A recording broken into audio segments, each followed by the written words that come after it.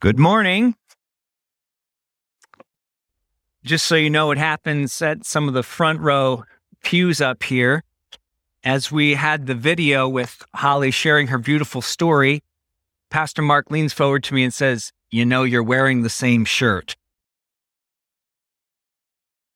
This is a dark gray. That was a dark blue. Don't worry, I got him back after he called Rio, the 10-month-year-old, a 10-year-old. So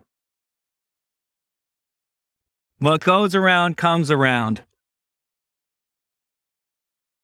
You caught it too, didn't you? Yeah.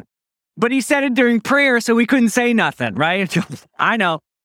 So a few weeks ago, I was in Boston. My buddy is a coffee guy, and he started 4 specialty coffee shops. And there's a convention that happens every year, and this time it was in Boston. It's the #1 North American largest specialty coffee convention.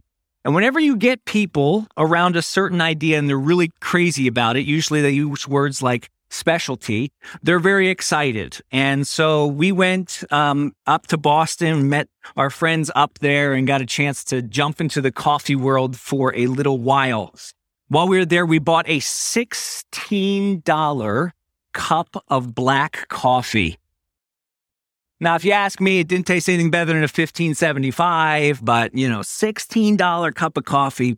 But we jumped into the coffee world, and actually we got an Uber driver at one point, and it was my buddy and I were in the Uber, and this guy was in his 60s and talking, just telling his story and very friendly, which was nice to hear.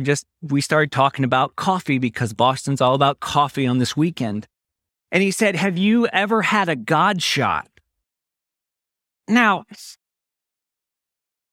I don't know where to go in this conversation immediately, because a God shot sounds like something spiritual, but it also sort of sounds like a drug reference. So I didn't know where we were going. So I kept quiet, and my buddy, who knows exactly what a God shot is, they got going back and forth. A God shot is the perfect espresso shot. It is something that happens very rarely in someone's life, apparently in the coffee world. This person said he's had 2 different God shots, and he went on to describe how beautiful and pure these shots of espresso are. And I'm sitting there saying, don't say espresso, right? But listening to him talk about it, he said this line. He said, "It was so sweet, it was like a honeydew melon 6 hours before it goes bad." So that is very vivid.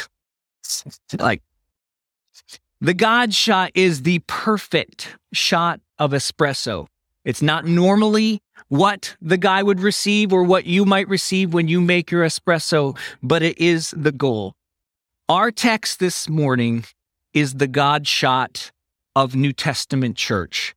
Our text this morning is what I believe is the sweetest moment in the history of the church. As we've been going through the book of Acts, we come to this perfect church scenario. In Acts 1, we see Jesus ascending into heaven saying, "Stay here. I'm going to start something. I'm sending your Holy Spirit." Acts 2, the Holy Spirit comes and the church begins. In Acts 2, 3, and 4, we have these sermons that mark the beginning of this church and activities going on. And as Pastor Mark said a couple weeks ago, what's going to happen in 4 through 7, there's this when the empire strikes back and opposition comes against the church. And Pastor Mike led us into one of those oppositional moments last week.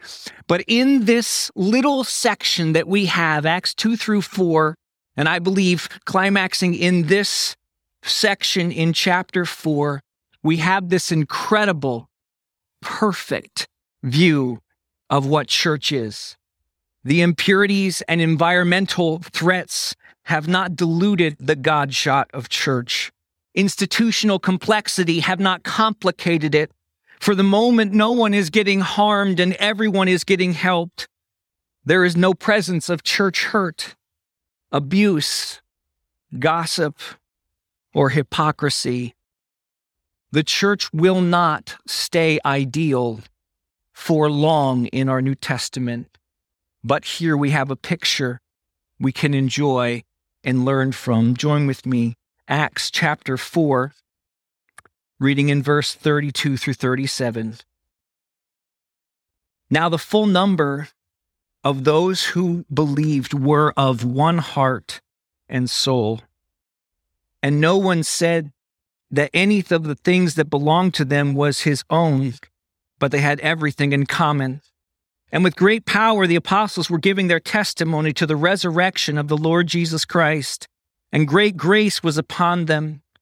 There was not a needy person among them, for as many as were owners of lands and houses sold them and brought the proceeds of what was sold and laid them at the apostles' feet, and it was distributed each as they had need.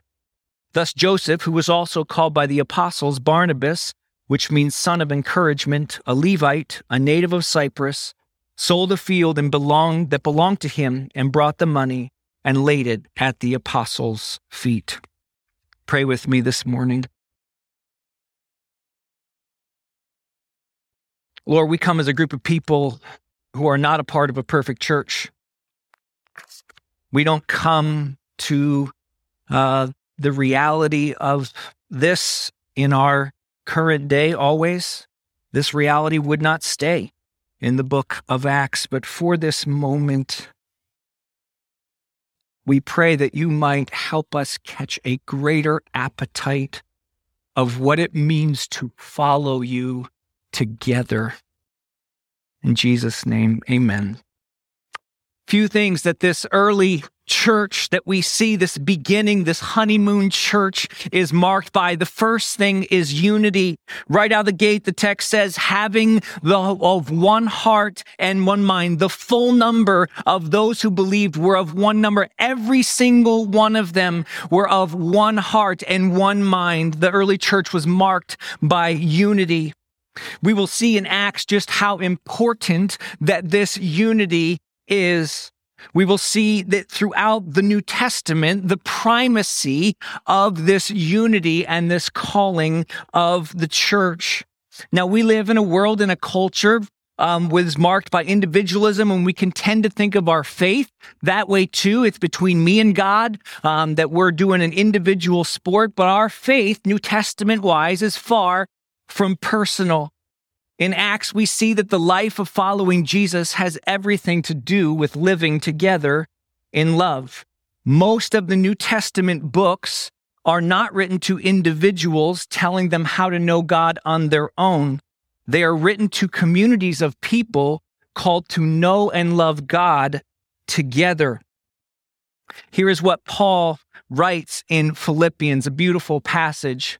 If you'll flash that up on the screen, Philippians 2 says, therefore, if you have any encouragement from being united with Christ, if any comfort from his love, if any common sharing in the Spirit, if any tenderness of compassion, if you're experiencing anything from God at all, Paul says, then make my joy complete by being like-minded, having the same love, being one in spirit and one in mind. Hearkening back to this passage. Do nothing out of selfish ambition or vain conceit. Rather, in humility, value others above yourselves, not looking to your own interests, but each to the interests of others. The life of Christ, the life of knowing God is demonstrated in a team sport. This is not individual clarinet players. It is to be part of an orchestra and a faith development as we grow in understanding the New Testament call. We go from an ecosystem to an ecosystem. We learn that it's not just about me. It's not just about my story. It's learning that, yes, there is my individual story going on, but it's part of a larger whole. We are not individual plants, but part of a larger ecosystem. And that is the beautiful goal of New Testament Christianity, is that it's done together. First, our one, unity is having same heart and mind. Secondly, we see the unity requires trustworthy leadership. There's a lot of money going on here. And there's people selling of their land and selling of their homes, and they're bringing it and placing it where? Twice it says, at the apostles' feet. The leadership that is given here, there's a lot of potential for scandal. There's a lot of potential. There's probably not a ton of checks and balances that have already been written into the code of the New Testament church. This is happening quickly. But the leadership, by God's grace as it begins, is deeply trustworthy. They are not out for personal gain. They also are testifying about Christ and not about themselves. Check out verse 33. With great power, the apostles were giving their testimony to the resurrection of the Lord Jesus Christ, and great grace was upon them all. What we don't see in this early church, like, man, they were just the best preachers. They just had the most dynamite music, or like they had these great youth directors and men's ministry people. And it's not the leadership in the early church. The beauty of the leadership is in their trustworthiness, in that they kept to the simplicity of it being about Jesus Christ. In Corinthians, Paul is defending his apostleship, defending that he is a church leader. And he goes back to speak of and uses a phrase of coming back to the simplicity of Jesus. Trustworthy leadership is not about themselves, but about the resurrection of Jesus Christ. Notice in that passage, or in that passage, the apostles are not named, but the Holy Spirit is. Jesus Christ is. Third, they were aware and committed to the needs of the people. For them to distribute the need to people, all of the people were not aware of the need. They came and brought the money to the apostles, and the apostles, the church leaders, were the ones who knew and helped with the church need. I couldn't help but think about John 10:14, where Jesus says, I know my sheep, and my sheep know me. There's a beautiful unity of one heart and one mind, and a beautiful unity that is brought on because God had raised up trustworthy leadership. Third thing with the unity, their unity is demonstrated by their sacrificial commitment to one another, which is significant, right? I mean, this whole, and we'll talk about the generosity of all in a minute, but their commitment was such that they looked at their land, they looked at their houses, and they're like, okay, yeah, I have some commitment here, but that commitment is smaller than my commitment to these other people. These are people who earned this money, who bought these fields, who inherited these homes possibly from generations before. These are not the rulers of the world. This is early Jewish group of people that are living in Roman captivity. They are taxed and controlled by Roman law, and yet their commitment to each other was deep enough to offer this level of sacrifice. More than their stuff, they're committed to each other. But more than that, more than their idea of what church should be like, none of these people know what church should be like, right? There's no manual. There's just Jesus, the apostles, this great movement by the Holy Spirit. There's some miracles that start happening, and there's some persecution. That's the whole recipe, right? There is not much in the cookbook for the church. But these people, their commitment was not to how they thought church should be done or shouldn't be done, but their commitment was to one another. Throughout different personality profile, different things that I've done, I almost always score in the ideal category. Not like my personality is ideal. That was not on purpose. But that my personality has I am an idealist. So some people see the cup half full. Some people see the cup half empty. I see if we took your cup and my cup and we combined here and we poured it in there and we could eventually make lemonade. I don't know. That's what's the perfect possible situation. And when I got assigned this text, Acts 4, I looked at it and I just thought, oh, I hate preaching Acts 2 and Acts 4 because it messes me up a little bit. It hits on those ideals. A lot of us, when we read the Acts 4, people giving up their stuff, no one in need, people selling and offering it to each other, Some of you are like, okay, where is he going to take this, right? And some of you, it hits this place of longing, of just so wanting to be a part of a people that love and sacrifice for each other on that level. That's where it hits me.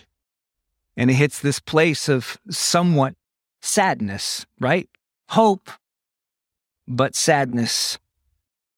I can be frustrated.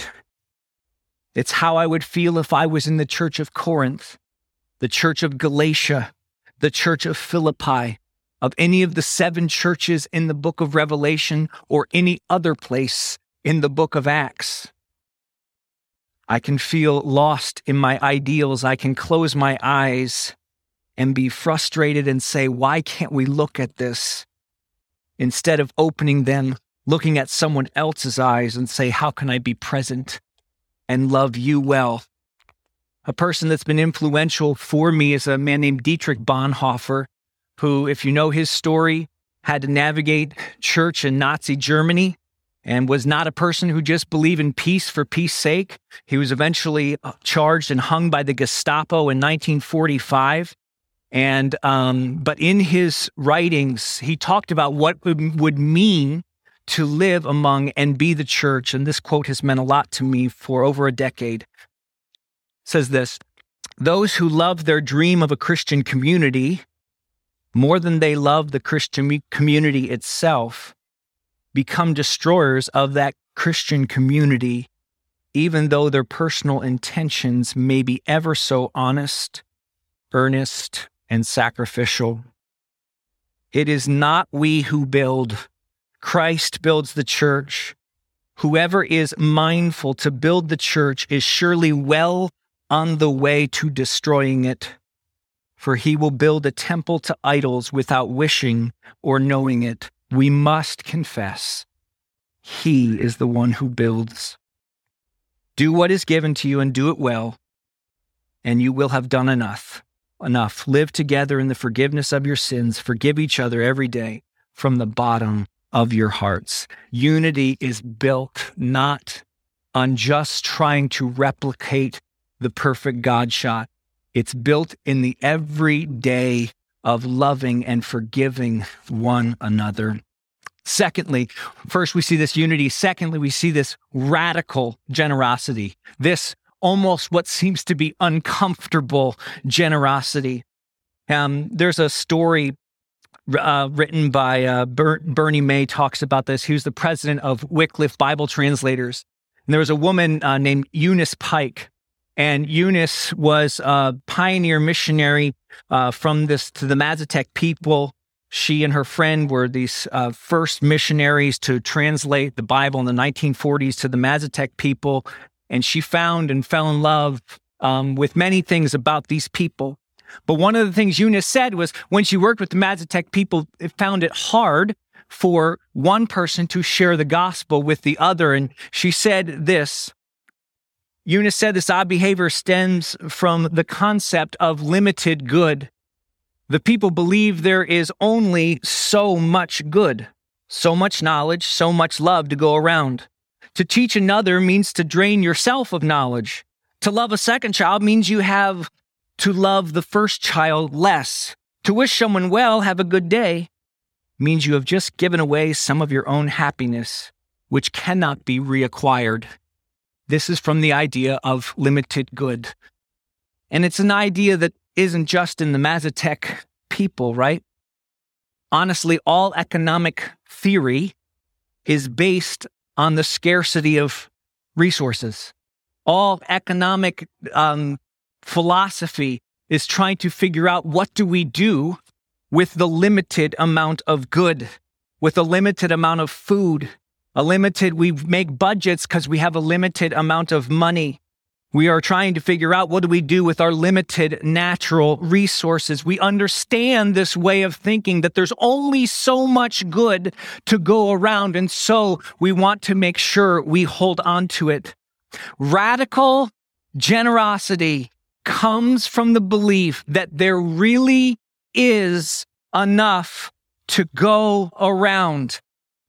early New Testament church, and in this situation, was not filled with only people who had it together or only people who had a certain wealth economy. When it talks about that those who had and those who didn't have, and there was enough to go around, it's talking about real people in a real place who believed a real radical Christ who says there is enough to go around. This community believed and talked about the resurrection. They dared to believe, if they followed and lived with this Christ, that there was enough to share. This radical trust in Jesus led to radical generosity. And very simply, this is how we know, right? We know how much that we trust God with our resources. I know how much I am trusting God with my resources by how joyfully I give, right? That's how we really know whether we're trusting, right? We know how tightly our fist is by how easy it is to pull something out of it. Radical generosity is this open-handed belief that God has enough to go around. That does not mean we don't operate with wisdom. It does not mean that we give without knowledge of where it's going. But it does mean that generosity can be painful and incredibly joyful. Secondly, just a reminder that Jesus talked about money more than heaven or hell. I believe as we're talking about generosity and we're talking about our resources, we can talk about the stuff we own, or we can be talking about our time, our talents, our giftings. There's many resources that each of us have at our disposal. But this text, if we're staying true to this text, is talking most specifically about money. Yes, resources include other things, but it's talking here about money. I just want to lay out 6 principles that I've heard many people talk about their benefit they've received from a man named Randy Alcorn. Anybody familiar with Randy Alcorn? Talks about the treasure principles. This book is actually going to be talked about potentially in the fall with our generosity principles team. But just six things to as we think through our own sense of stuff, all what we own, the materials we have. Because I don't think it needs to be when we own things, when we have money, it need to be a guilt thing. Or like, oh man, what is it that God requires? Well, it needs to be a thought through thing. It needs to be a thing that we meet love and wisdom together. And here's some great principles by Randy Alcorn. He lays out 6 in the treasure principle keys, and it's a good book to look at if you get a chance. Number 1, remember that God owns everything and I'm his money manager. Number 2, my heart always goes to where I put God's money. Number 3, heaven and the future new earth, not this fallen one, is my home. Number 4, I should live not for the dot, but for the line, meaning not for this, what Paul calls this temporary place, but for eternity. Number 5, giving is the only antidote to materialism. And number 6, God prospers me not to raise my standard of living, but to raise my standard of giving. Radical generosity is a deep part of this union together that we see in Acts chapter 4. And lastly, we'll conclude with this. Last thing we see in the text is this vulnerability. A vulnerability to let the needs be known. Check out the text here. It says, God's grace was so powerfully at work in them that there were no needy persons among them. From time to time, those who owned land or houses sold them, brought the money, and the sales were put at the apostles' feet, and it was distributed to anyone who had need. Implicit in this text is the fact that people let their needs be known.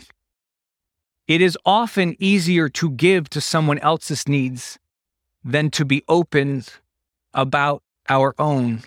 But the reason they were able to be a community like this, because they were willing and humble enough to come with the gift of their need.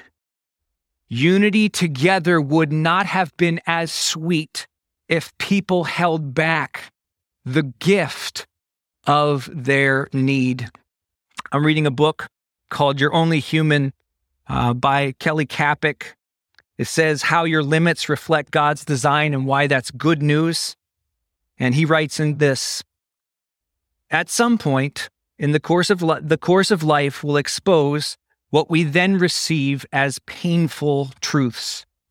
We are not the best, the brightest, the most able. There are always stronger, more beautiful, more brilliant people. At some point, the illusion comes crashing down, and when it does, it can have devastating consequences. As a college professor, he writes, I frequently see young adults coming to terms with these difficult facts that had been in various ways hidden from them. But no helicopter or even bulldozing parent can protect the child forever. Each of us must face our limits and weaknesses at some point, whether we want to or not. And when we come to those God-allowed graces of our need, it allows the church to function as the church by giving our need one to another. Fundamental to the gospel is that we are a people in need of salvation from God, right? We got that. We offer our sacred need to Him, saying we cannot do it on our own. That is core of what it means to know Him. It is also so important of what it means to operate together as a people, to offer what we don't have. One of the most dark, unwanted, and beautiful lessons of my life was to understand the connection between need and love. Because I want to love, but I don't want to need. And until I really learned my own sense of need, I didn't really know what it truly meant to be loved. This is tough for many of us who don't want to be on the need side of anything. We don't want to have emotional needs, spiritual needs, relational needs, physical needs. They're vulnerable. They're scary. Core to this Christian narrative is the acceptance that we are people in need. What we need in the church is not more giants and warriors, but simple human beings who accept where they are not giants or warriors. The early church had the gift of people who embraced their need. We need in various ways. We have our wounds, our lack, our cross, our poverty. It is in these places that the church can be the church. Jesus came to meet those needs. You and I have them. And so often the way He provides meeting of needs is one to another. So let's get over the fact that we don't like that we have needs and start letting each other help. For some of you, the greatest way this text can be applied is not to sell your land and your house because you don't have one, or not to go out and give a generous gift. And maybe that is where God puts on you today, that is your calling. But for some of you, the most sacred, the most holy, the most special gift that you have is offering your need to someone else in the church. We don't have the God shot church. We won't have it. I'm really glad for my Uber driver that he didn't stop drinking espresso just because he could only find 2 God shots in his life. We can learn from it and lean into it and to give, along with Christ, our best shot. Will you stand as we receive the benediction this morning?